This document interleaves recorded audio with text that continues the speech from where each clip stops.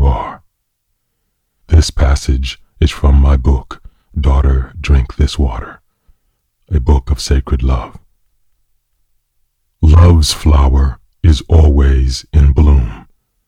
Your heart wants that eternal beauty.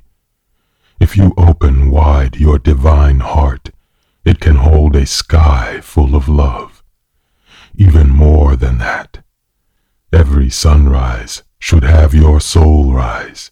Wake like that. Make an offering. Put light into the world. Let sunrise be awed by your soul rise. Your light is infinite. Every day must have its sunrise. Every soul must have its sun. Love is a silent scripture running through every heart. Decipher its meaning, and you will grow quiet too, for you will have become the wordless language that speaks perfectly for everyone. A tonic exists that cures and blesses everything. More love, more love, more love. When you open, spring's grace comes flooding in. When you close, a sea of blossoms crashes against your wall, creating a deep ache. Your heart wants its air, which is love. Let the divine beauty in. Let it out. People will fear their own divine tenderness that you make them feel. Make them feel it. Breathing love is not like breathing air.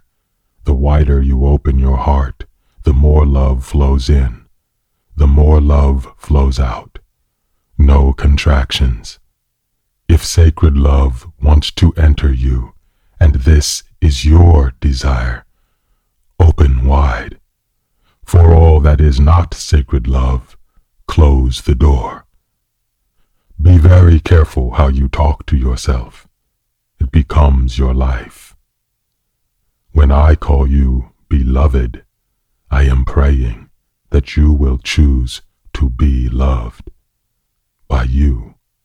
The world has always prepared for war, so it has always been at war.